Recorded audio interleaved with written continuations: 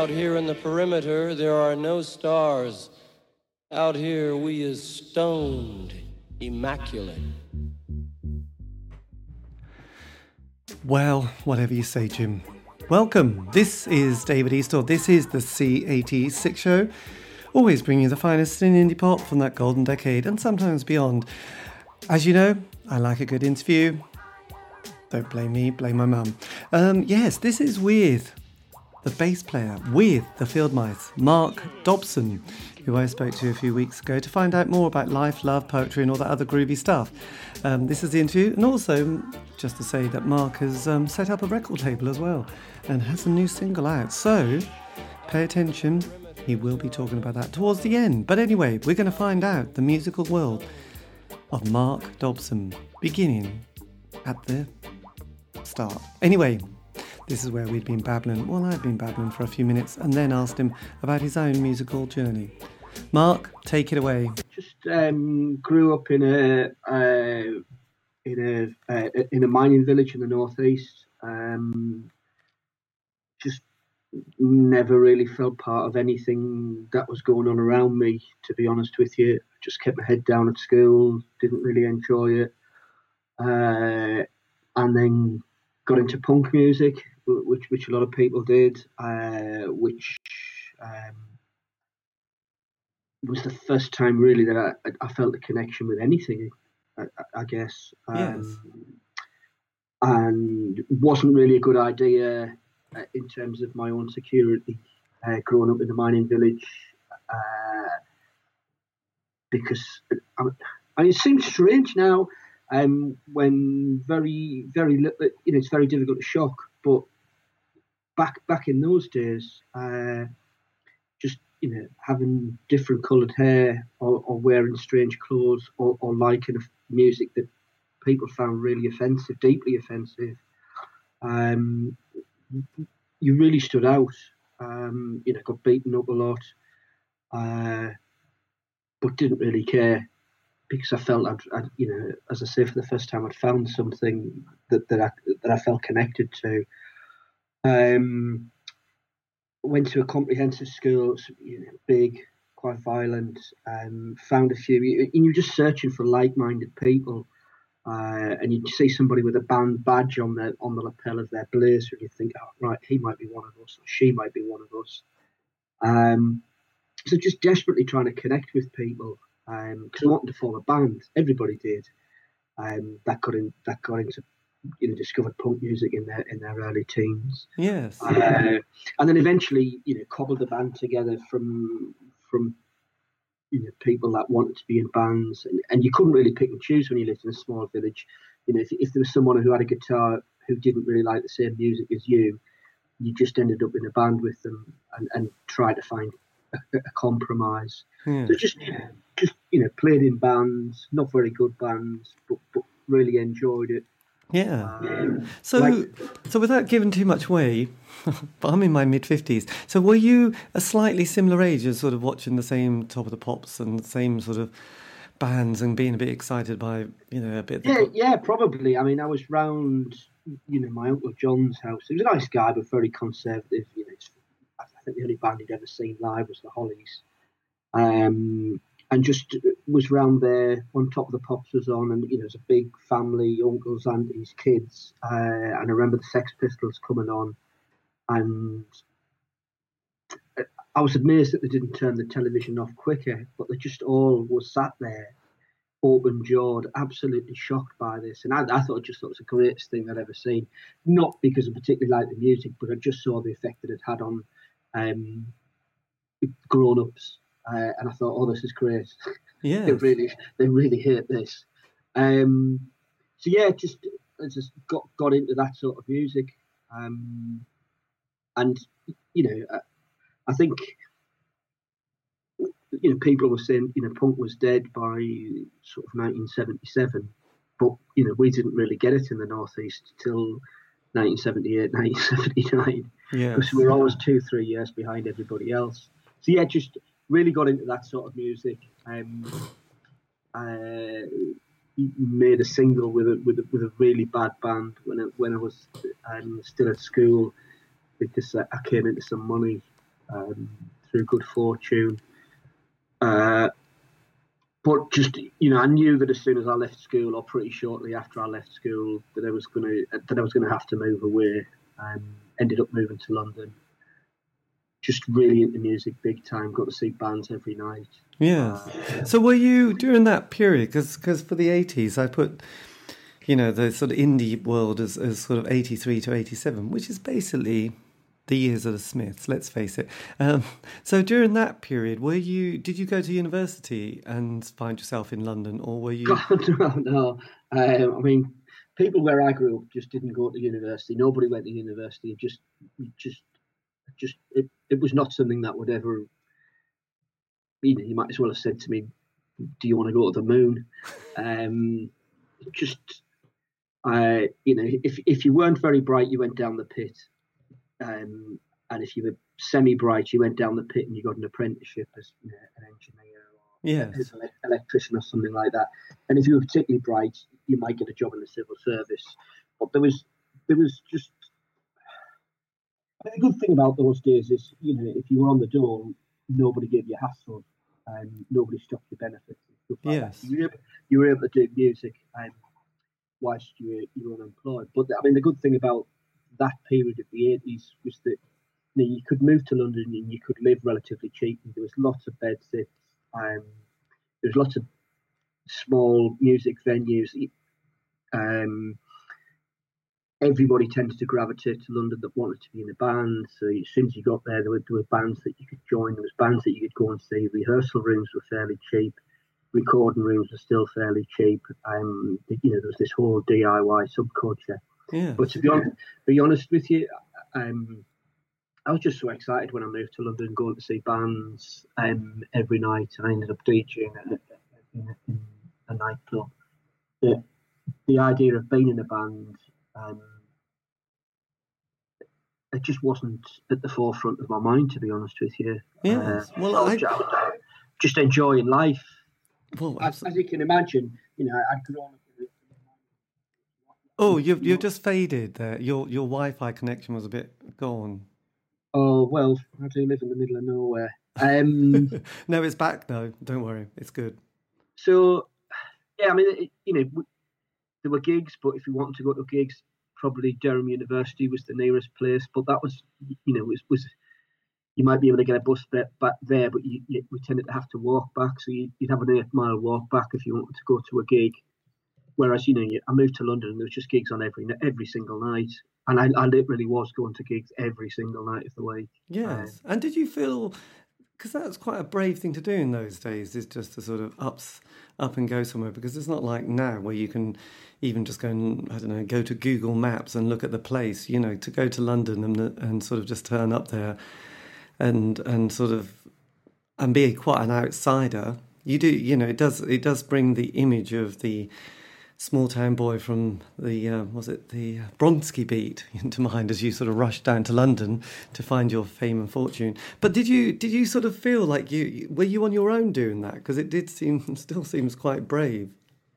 No, my girlfriend at the time got a post as a nurse, a trainee nurse.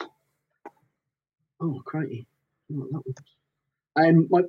My girlfriend got a job as a trainee nurse in Tooting, so she'd moved to Tooting to study nursing, and I originally moved to Bishop Stortford and got a job labouring at Stansted Airport, just working on the runway there, and did that for a while and saved up some money, and then moved to London.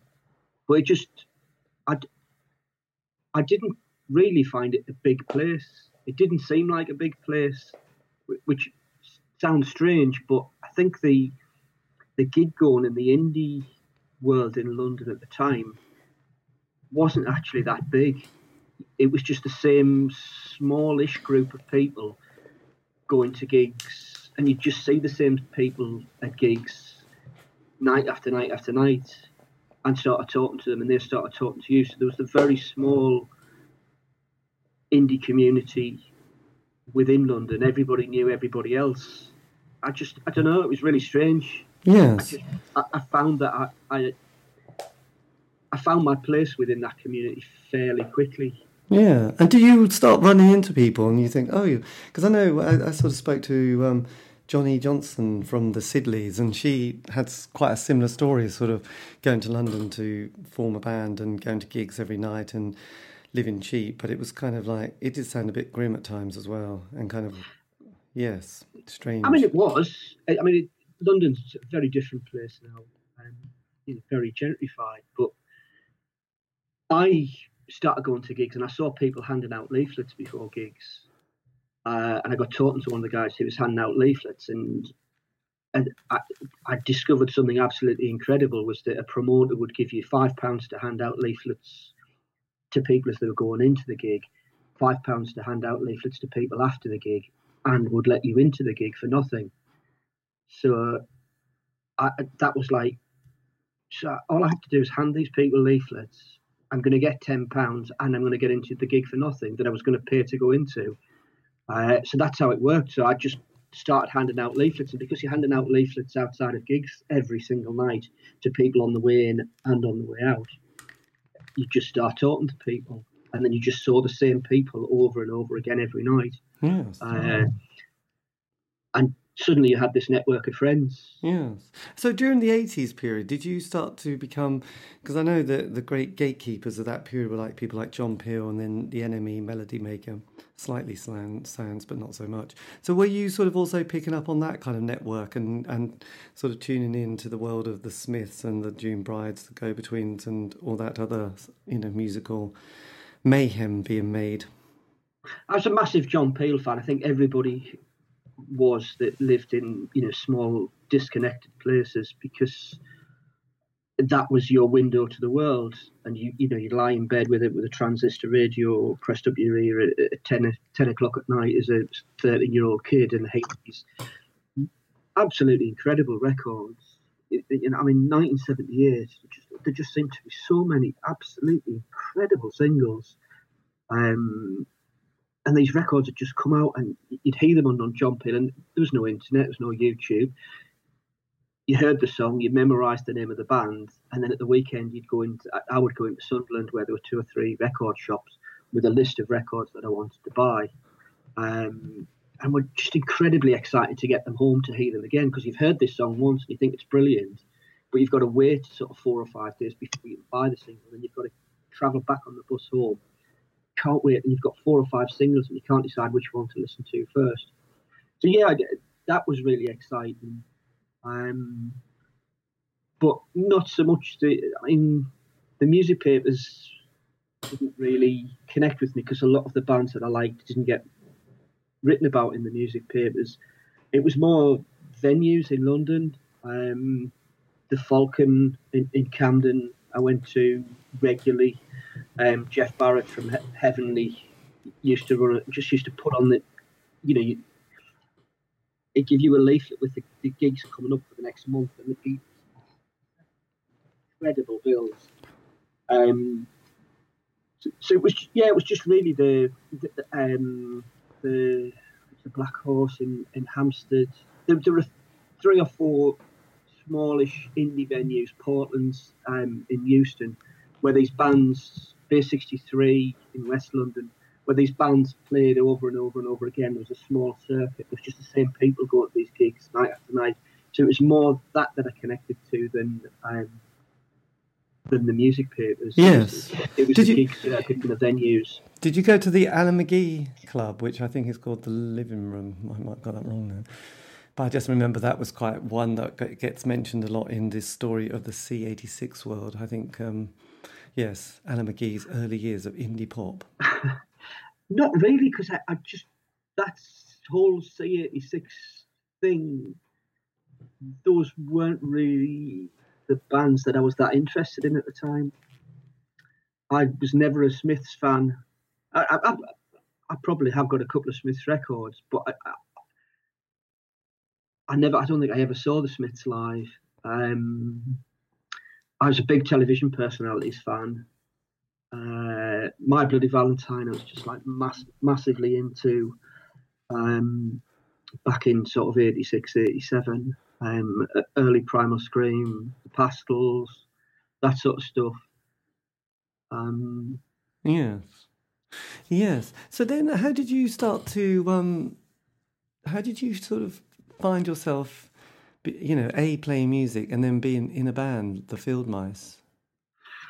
It's kind of roundabout route.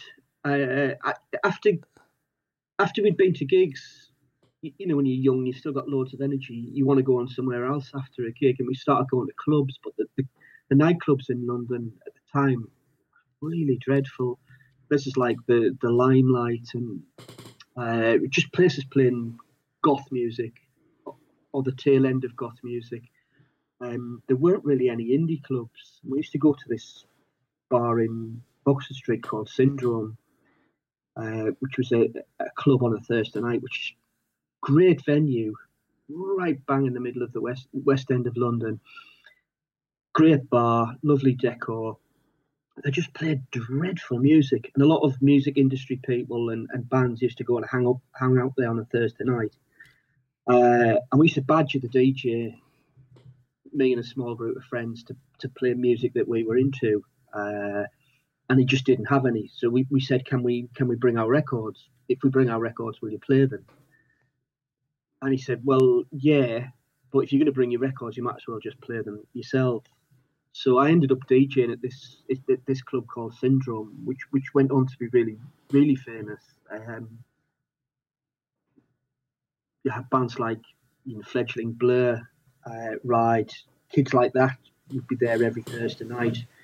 So I was just DJing there, and somebody who ran a music magazine, it was called Lime Lizard, asked me to write about this scene that was still really underground but incredibly popular. The nightclub, the club nights would be full. We'd be turning people away we went from having nobody there the first two weeks to within sort of 6 weeks packed.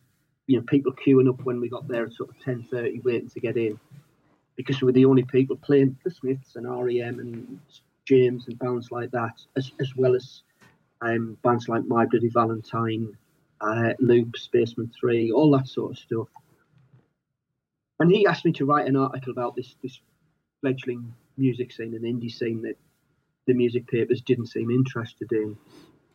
And I drew up a list of bands that I wanted to speak to and interview, and one of them was the Field Mice, who I thought were fantastic, even though they'd only made a couple of records.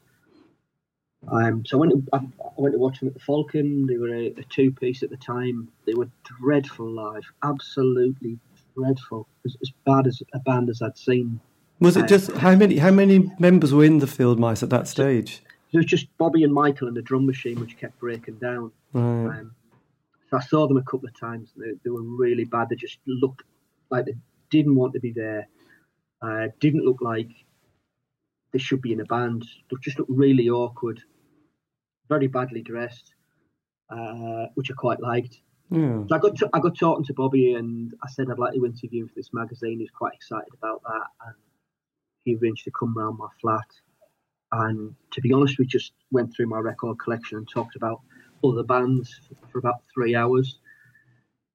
So I started thinking about writing up this interview, and there wasn't anything to write about other than which of my records he liked. So I set up another meeting with him at his place and went round, and we did exactly the same thing in reverse. We talked about his record collection for about 3 hours.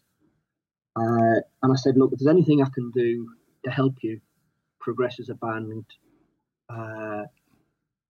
just let me know. Yeah. Did you see kind of potential there? Because it sounds like, massively.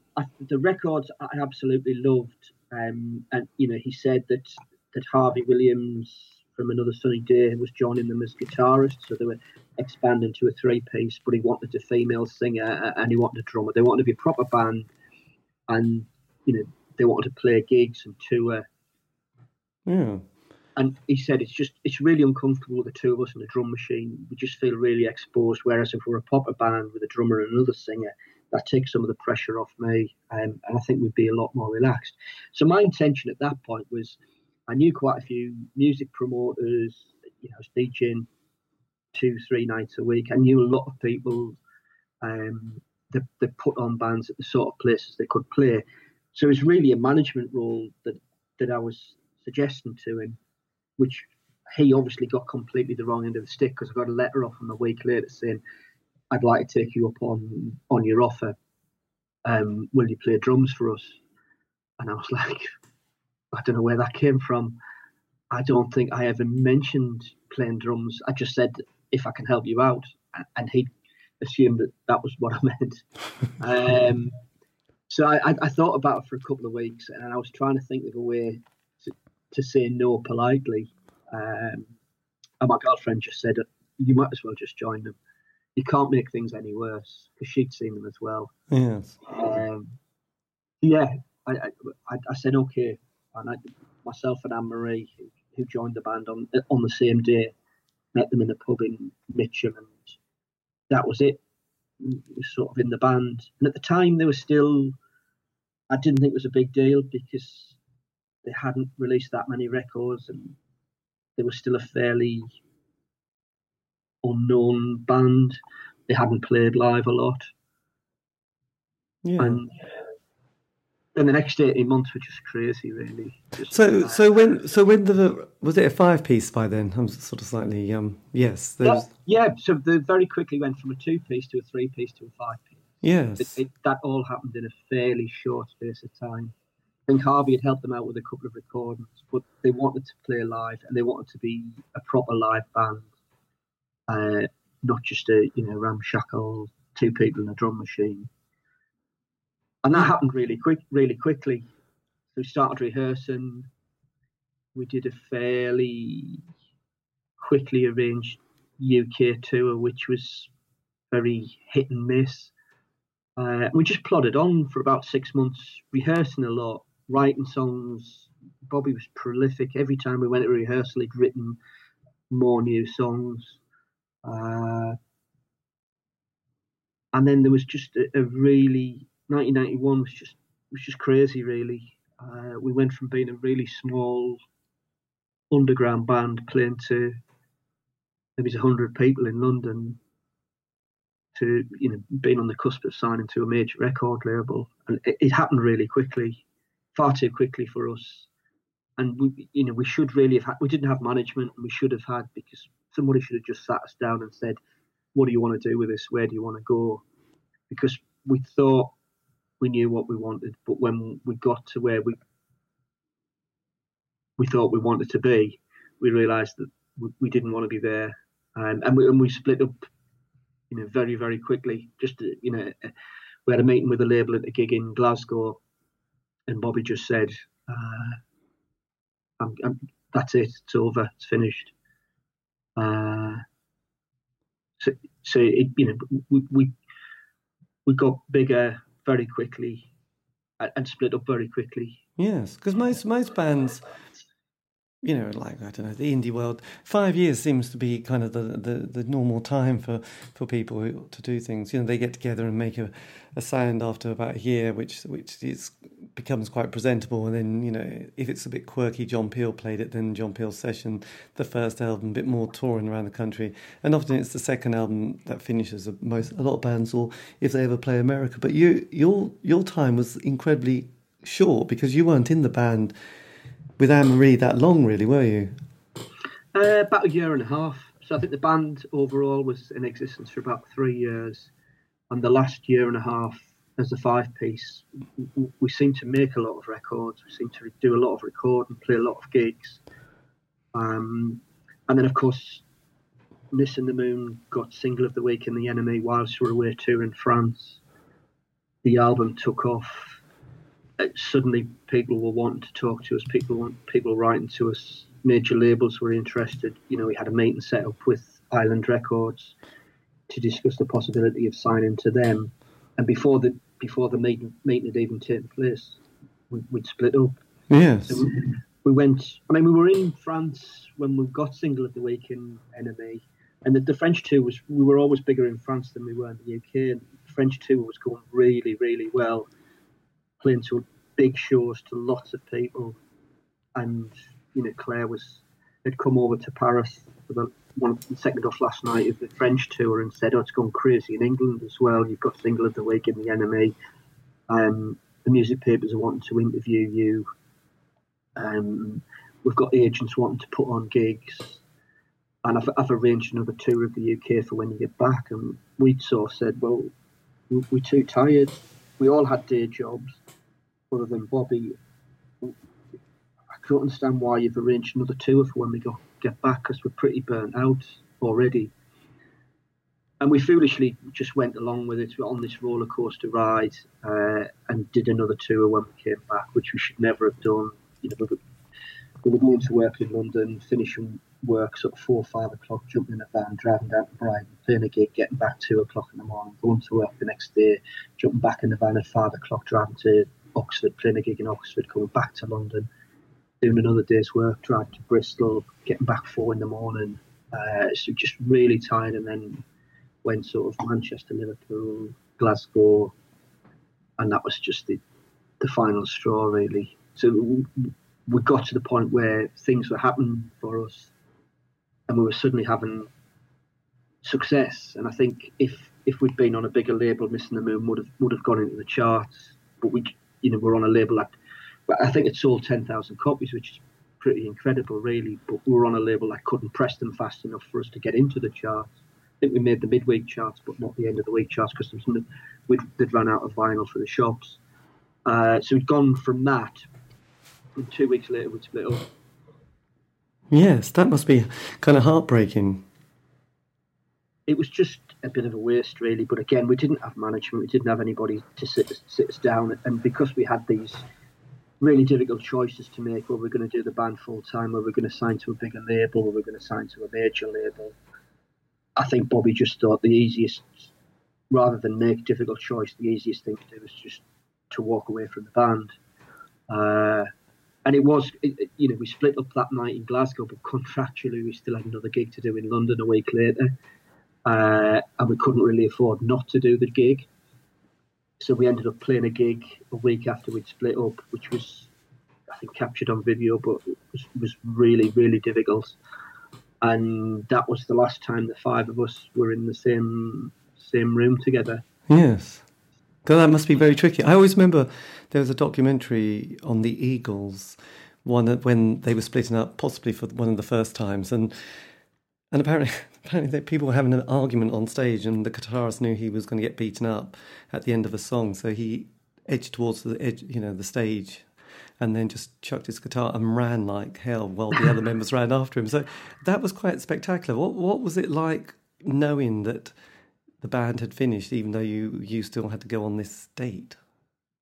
Well, I mean, we split up before the gig we played in Glasgow. So the gig we played in Glasgow was horrendous. I'd just gone to the train station, and I was just trying to get a train back to London. I didn't even want to play the gig. I just wanted to go back home. Me and my girlfriend had just had a baby. I just wanted to go home. I just wanted to see her. I wanted to see the baby. I'm thoroughly sick of the band, tired, not been sleeping. I hadn't slept properly for weeks. And the last train had already gone. So I had to go back to the venue and play the gig. It was a really ill-tempered gig. There was talk about punches being exchanged. I don't think it ever got that far. But I know after we'd gone off stage, people were wanting an encore, and half of the band wanted to go on and do the encore, and the other half didn't. The last gig in London, as I say, a week after we'd split up, there is video footage of it. You can just see Bobby and Anne-Marie are on one side of the stage, Michael and Harvey are on the other side of the stage. I'm tucked somewhere at the back, and it's just like watching two bands in one, really. There's very little said. Just think at the end of the gig, Michael just said the end. We walked off stage, and like I say, I know the 5 of us have never been together since, which is quite strange, really, because we've all been in bands with each other. Yes.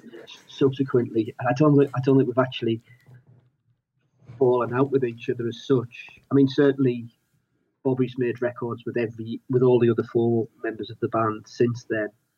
But no, it's just, I don't know. It got to the point where we were just friends in a hobby band that were having a little bit of success, and then suddenly it was just a job. And you end up losing friendships over it, which is which is a really sad thing. But I don't know. I guess you gain valuable experience, and I'm doing a record label at the moment with young bands, and I think you've got a bit of experience there that you can pass on to them. Yes, well, quite. I mean, it was. Did you? I mean, because at the time, the Sarah record phenomena, was just kind of like one of those labels. But since then, it has just grown in its stature, hasn't it? There's like a book, there's a film, lots of compilations. A lot of people now love Sarah Records that probably, without getting biblical, probably didn't like it at the time, but then sort of go, oh no, I'm going to turn and say they were great. They were my favourite label. So were you kind of aware of that kind of strange kind of media, slightly, bitchiness about Sarah Records? Oh, absolutely, yeah. I mean, I loved the label. And as I say, I ended up in a band because I wanted to write about some of the bands that were on the label because they weren't getting any coverage in the mainstream music press, or the coverage that they were getting was really dismissive. I don't think people were even listening to the music. They were just taking a look at the sleeves or the names and attacking the music on that basis. But I really loved, certainly the early stuff, the first 20, 30 singles are an absolutely fantastic body of work. I mean, not all of it. Some of it hasn't aged as well as others. And again, it once you got into it and you started going to see the bands, it felt like a little community. It felt like something special. It felt like we were doing something that the outside world didn't really understand. And I got the sense of what it must have been like for the early punk bands in sort of 75, 76, when they had this fairly small movement with maybe only sort of 30 or 40 main players playing to the same small group of people. And it did feel very much like that it was us against the rest of the world. And every bad review or dismissive review that you got in the music press just seemed to spur people on. We're kind of fed off it. To be honest with you, I think if the music press had been fair with the label and had reviewed the releases fairly, it probably wouldn't have been as successful as it was. That said, the field guys tended to get one of the few bands on the label that tended to get fair press. We got Single of the Week in Melody Maker 2 or 3 times, Single of the Week in the NME. We were kind of the exception to the rule, in that most of the press that we got was really positive. So I was going to say, when the band finished, you then, with a couple of the other members, formed a band, Yesterday Sky, that went on to become Northern Picture Library. So how quickly did that take to sort of develop? Yeah, well, I kind of felt a bit in the middle, to be honest with you, because I worked with Michael and I was really, really close to Michael, and the main divide in the band was between him and Bobby, and they'd grown up together, they'd gone to the same school together, they'd formed the band together, and after the Field Mice split, Michael went off to move to France to go to university in France, and I was always really, really close to Anne-Marie and still am. And kept in touch with her, and she said she'd done the Yesterday Sky thing with Northern Skies thing, with Bobby, and she said Bobby's still writing songs, but he's got no confidence. He doesn't know what to do with the songs. He kind of is a bit lost. Would you be able to help him out? I said, yeah, send the demos. So she sent me some demo tapes. I sent them off to a couple of labels. This guy called Tetsuya in Japan, who I knew was setting up a label in England, and he really liked it. He liked the idea of having a band on the label that was former Field Mice. I think he signed Hal, who used to be Brighter, because I was well connected with them. Alex in particular, the bass player, and the Sweet Steak ended up on Vinyl Japan. So I sent these demos off, got us a meeting with Tets in Camden, which went pretty well, and the Northern Picture Library was sort of born out of that. So that was just the 3 of us initially. myself, Bobby, and Anne Marie, and that went pear-shaped fairly quickly as well.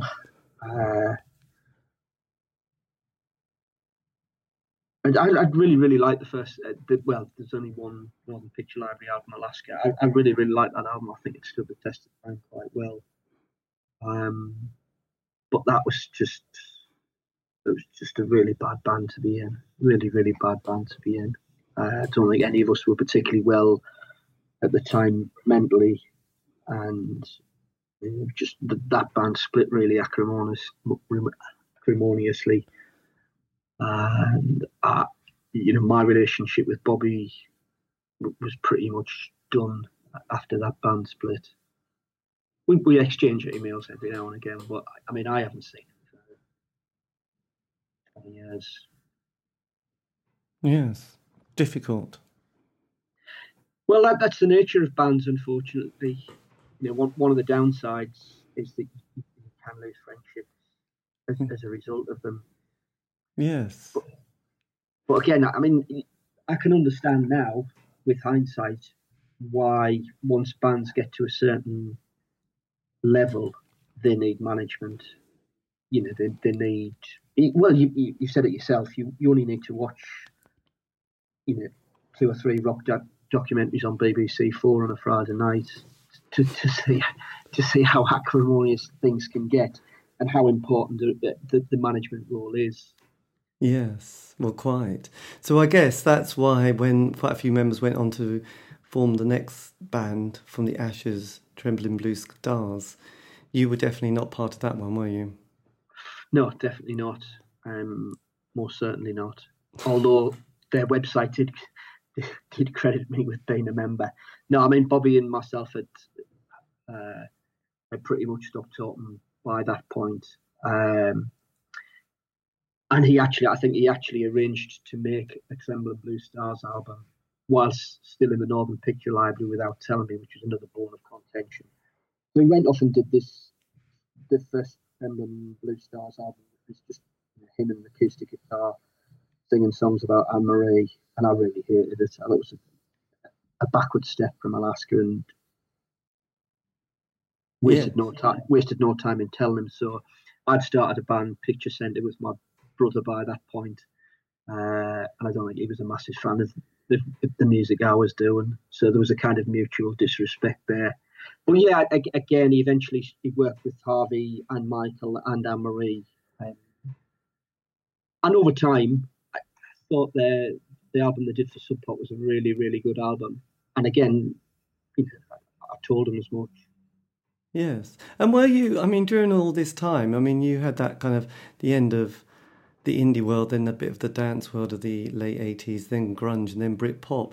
I mean, was any of that kind of filtering into the band, or were you just so focused on what you were doing that kind of was passing you by? I just wondered, because obviously suddenly there were bands on the Britpop period that you thought, my God, there were certain bands that had been around in the 80s that must have looked and went, oh my God, we should be on top of the pops selling thousands and at least getting paid some more money than we did back in the 80s. I just wondered if you were sort of looking and thinking, oh shoot, we should have been there. No, we hated all of that stuff. Really hated it. I mean, the Northern Picture Library album was influenced by bands like AFX Twin, Future Sound of London, My Bloody Valentine. I mean, it was a really non-commercial album. I remember whilst we were recording some of it in the studio with Bobby, just shaking my head and thinking, nobody's going to buy this. Absolutely nobody's going to buy this. We're going to alienate almost everybody that's bought Field Mice records. This album's just going to bomb. We're going to sell, minimal numbers of records. But we didn't really care, to be honest with you. But we'd got a lot more money from Vinyl Japan to record something than we ever had with Sarah. And we just thought, well, we might as well make a record that we're really going to like and we're going to be quite proud of than jump on a bandwagon and get smart, trendy haircuts. We were never good looking enough to be part of Britpop, to be honest with you. So that just completely passed us by. I mean, I think after Northern Picture Library split, I didn't buy that many records.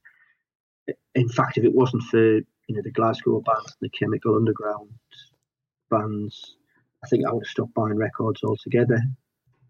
From sort of 95 to 2000, I was only really listening to Alan Sebastian, Mogwai, Arab Strap, the Delgados.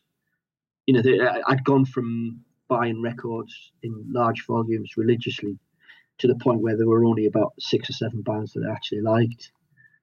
Went to very few gigs. Yes. Just Britpop. I don't know. I just found the majority of it absolutely dreadful. I guess there's also that. So with the honeymoon of music, the music world has severely died at that stage. So look, your new musical adventure then, because you're still in the business, so to speak, aren't you? Yeah, kind of. So after Picture Centre finished, sort of around 2003, 2004, I wasn't listening to a lot of music. As I say, there were probably 8 or 9 bands that I was into, and I just went off and did other stuff. I was always, from going back into my punk days, really interested in graffiti, vandalism, and I got back into graffiti in a big way, and kind of came back around to music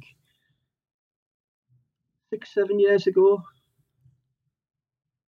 and foolishly decided to start a record label about a year ago. So yeah. Excellent. This is good. And has it gone well? I mean, now that you're on the other side, do you think? Oh God, no. So I spoke to Sean Price from Fortuna Pop, who I know well. He's a great guy, and I had a meeting with him when I was first chewing over the idea of starting a record label, and he said to me, "Do not do it." But he did give me a list of things to not do if I did decide to go through with it, which was really, really helpful advice. So yeah, I started a record label. So the last couple of weeks I've been folding sleeves and putting inserts into bags and putting pink vinyl records and download codes. What even are download codes? It's just it feels like the same industry in some ways, in that you've just got to sell records and sell T-shirts and play gigs, the same as you've always done. But all this digital stuff, Bandcamp, SoundCloud, Spotify, that just all goes over the top of my head. So I've got a small group of young people who are kind of more clued up about that I'm working with. And it's quite exciting because our first single's out in a couple of weeks' time, 24th of October. And yeah, it's kind of exciting, but it's a lot harder work than I thought it would be. And, I always knew from being quite close to Matt and Claire for a while at Sarah just how much of a bedroom enterprise it is. But I'd underestimated how mind-numbingly boring hand-folding 500 pictures is. And then putting them into bags, and yeah. That's I'm kind of excited about it, but there's a lot of groundwork needs to be done before you actually start releasing. Yes, well, I could imagine. So look, just lastly, before this connection slightly fades too much, I mean, what would you, I mean, because your musical journey is quite extraordinary from those early years in a northern town to sort of London to the famous Field Mice and Sarah Records. Just briefly, what did their fashion sense improve? Bobby and Michael's? Yeah. God, no. No, we just weren't. We talked about the Britpop bands, and bands get that. There were bands getting deals just based on their haircuts and what clothes they were before they'd written songs. Michael just looked like one of the Beach Boys, and Bobby just didn't care. I just didn't care about clothes, fashion. just completely and utterly absorbed by music. So did our fashion sense? It probably did. It probably did, David. I think certainly the last couple of tours that we did, we were a bit more conscious of how we presented ourselves. I don't think we ever got to the stage where we sat and thought about what we were going to wear. I mean, I remember playing the. Shouldn't say this, but I'm going to. We played the Bull and Gate in Kentish Town at a Sarah night, and there was us, Brighter, and the Sea Urchins. There was a fairly big Sea Urchins field mice rivalry, and they turned up in a van, demanded the dressing room, and they had costumes. They had like cowboy outfits that they were going to get changed into before they went off stage, which I just found absolutely absurd and frankly quite hilarious that they were going to get changed into costumes before they went on stage. So no, I think we were slightly more savvy by the end, but not to the point where we ever thought, we're going to wear cowboy outfits for this next gig. Yes. Wow. That is bizarre. And did you feel like you could hold your own on stage at that stage, that point with Cowboys as a support band? Well, it was a really strange night because I think we were meant to be headlining, and that was certainly the way it was billed. But Sea Urchin said that they would drive back to Birmingham. Right. If they didn't get the dressing room and they weren't headlining. So I think that night we actually went on first. I think we played about 7:45 at night, which didn't go down too well with the people who were arriving sort of 9:30 to find out that we'd already been on and played. Yes, well, quite.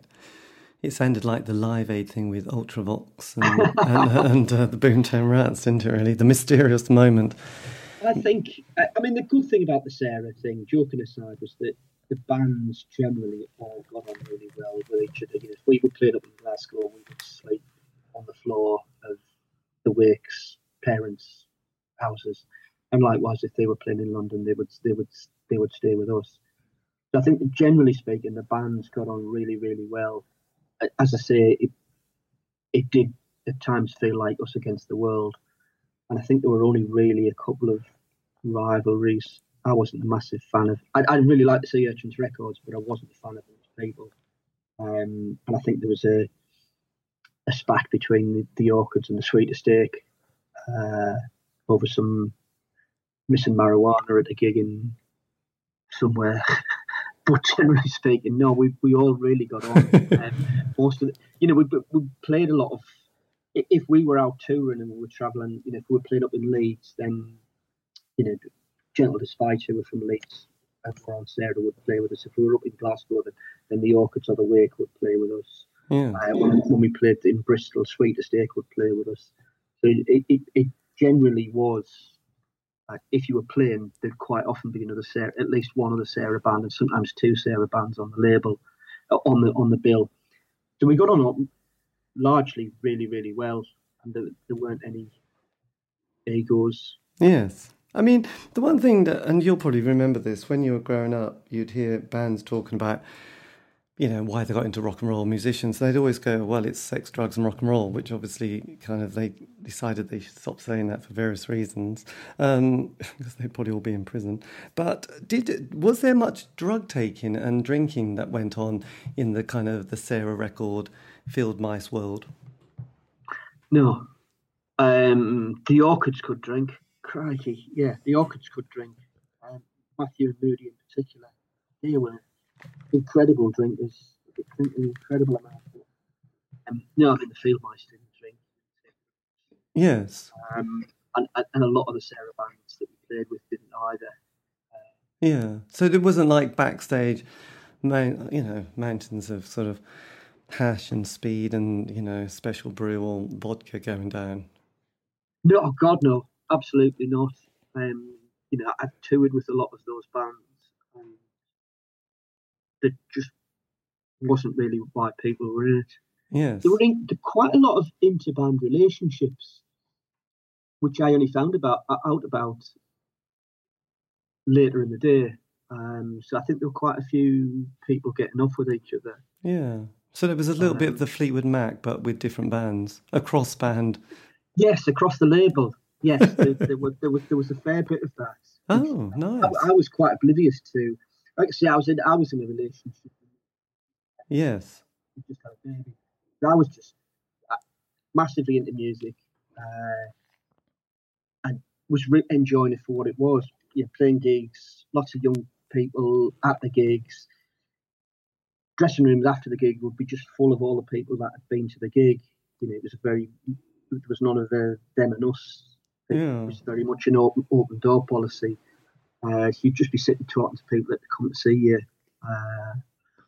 But yeah, there was a bit of Fleetwood Mac going on. I'm not going to name any names, but yeah.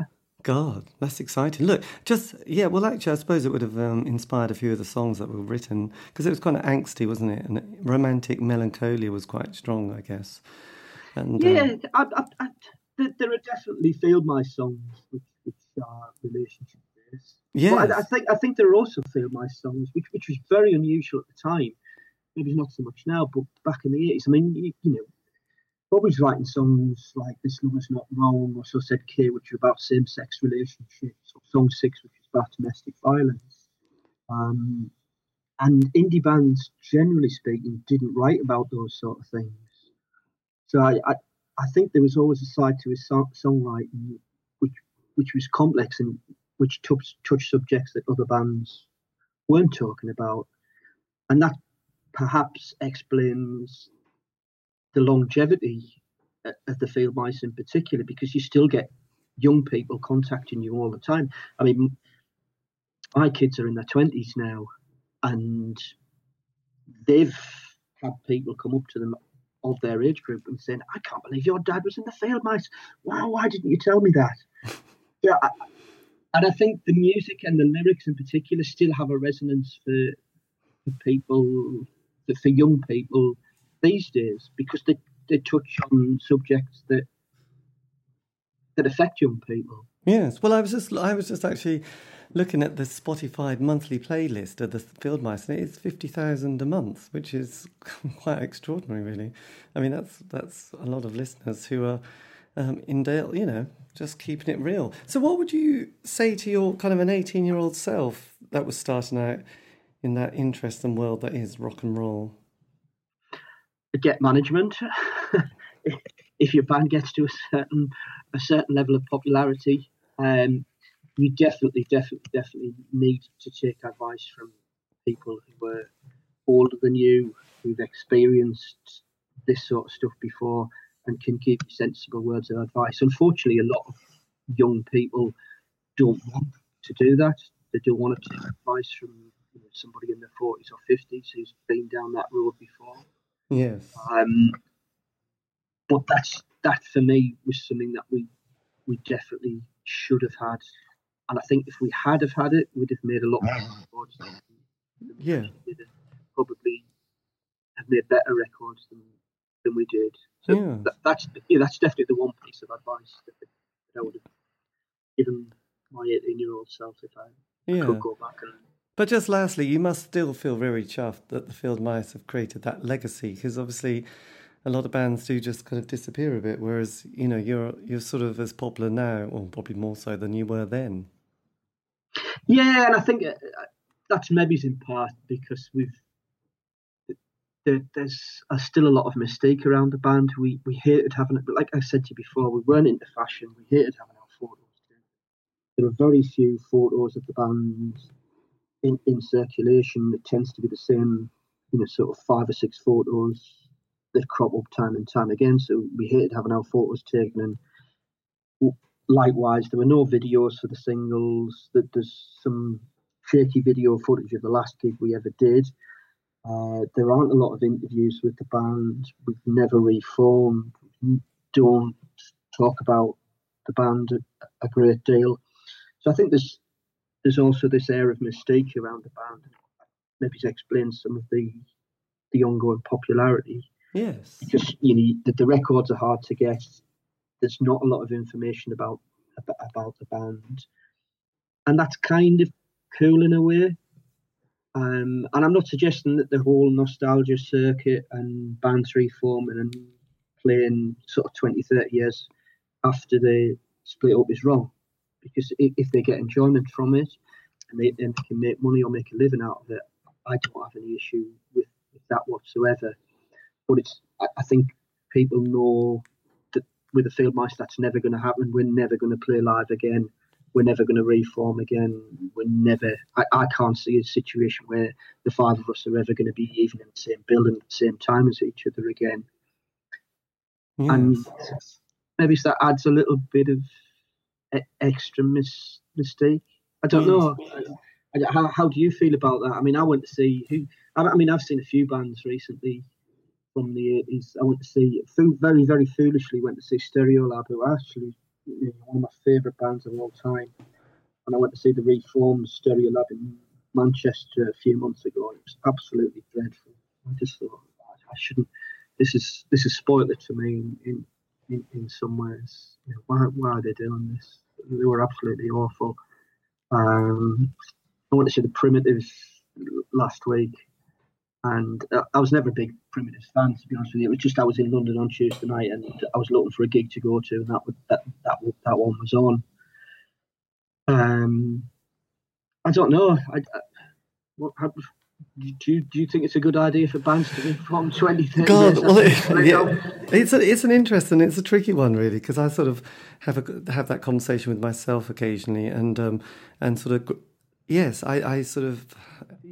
I get really confused about it. I sometimes think, like you just said, if they want to do it and they enjoy it, then what the hell, let them do it. I suppose as a fan, I'm a little bit, I don't know, I'm also really kind of like, I get quite stuck just thinking about it emotionally, because I think with some bands, as an example, the Rolling Stones, they've just done it, haven't they, from start to finish. They've just kind of kept rolling on. So in a way, you've kind of grown up watching them growing old. I think when a band has been away for a long period of time and then they think, oh, I'll reform and come back or do some gigs, I think there is a few shocks. I think sometimes you think you can't recognise the band, which I know shouldn't be a big thing, but it's a bit like, oh, crikey, is that the original members? Blimey, they're just all, because I've only seen them from 1987, where they're all skinny little kids to these kind of like old chaps, and suddenly you're thinking, okay. And, because the songs had that kind of breeze, I'm talking about the indie world especially, that breezy kind of enthusiastic quality played by 18, 20-year-olds, not by 50-year-olds. And sometimes I realise that there's been a few gigs at the Norwich Arts Centre as an example, and thought, actually, I'm not going to go because I think I could be depressed. Well, certainly, I mean, with punk bands that I grew up listening to in my teens, I mean, I think that's a form of music that just really hasn't aged particularly well, and you don't want to see blokes in their 50s and 60s shouting about anarchy when they've got mortgages. Yeah. And I feel also that sense of being in a crowd of old people as well, shouting lyrics. I find it doesn't fill me with joy in life. It makes me feel a little bit, like I still listen to a lot of that music, not all the time, because I quite like trying to find the next thing, which seems to be harder with age, but then I'm just an old person now. But, it's kind of, it is just a little bit of a tricky one.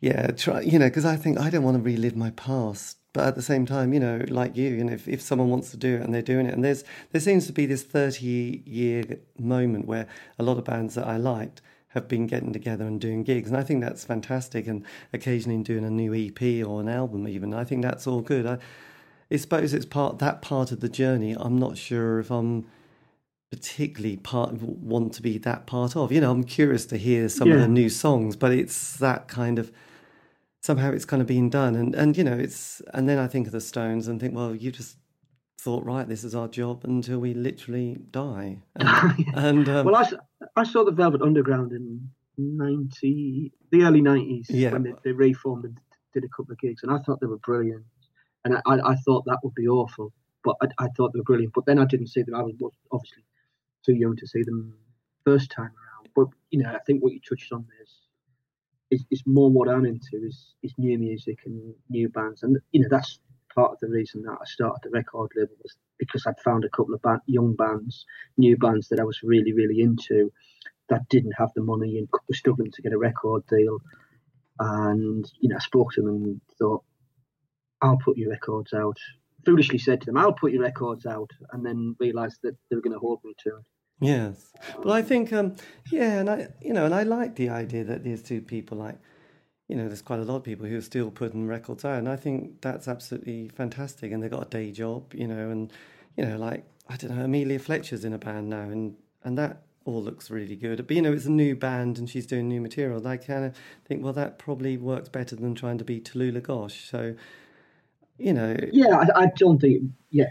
In a way, you think, well, at least that's like they are still being relevant and they're still doing the creative thing. And if I have no idea, if she does play the occasional old classic, but, I think that's good. And, and then I think to myself, who the hell am I to judge all this? It's up to people to do it.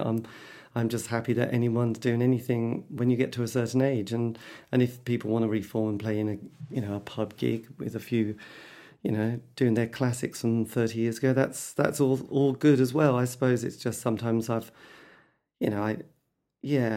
other night there was Richard Strange and various other people playing the music of Lou Reed, and I went there and it was a funny atmosphere. There wasn't that many people, bizarrely, even though they had an amazing band of kind of, people who'd played with Bowie and that kind of caliber and PJ Harvey. But it still felt a little bit flat, really. There wasn't that many people. It didn't have that youthful energy that you had when you were watching bands as a team, watching young bands doing their thing for the first time and getting played on John Peel. So Michael and Bobby from the Fieldmice are still in bands and they're still making records, and good luck to them. But I feel, as you've just touched on there, that pop music and good music, a combination of the two, it's something best played by young people, in my opinion. Yeah, I mean, it is funny. I did go and see Lloyd Cole a few years ago, probably 2 years ago. And it was kind of, at times, he did slightly have to explain that, some of the lyrics that he was, had written are a bit embarrassing to sing now, probably about making love all night, where you just think, no.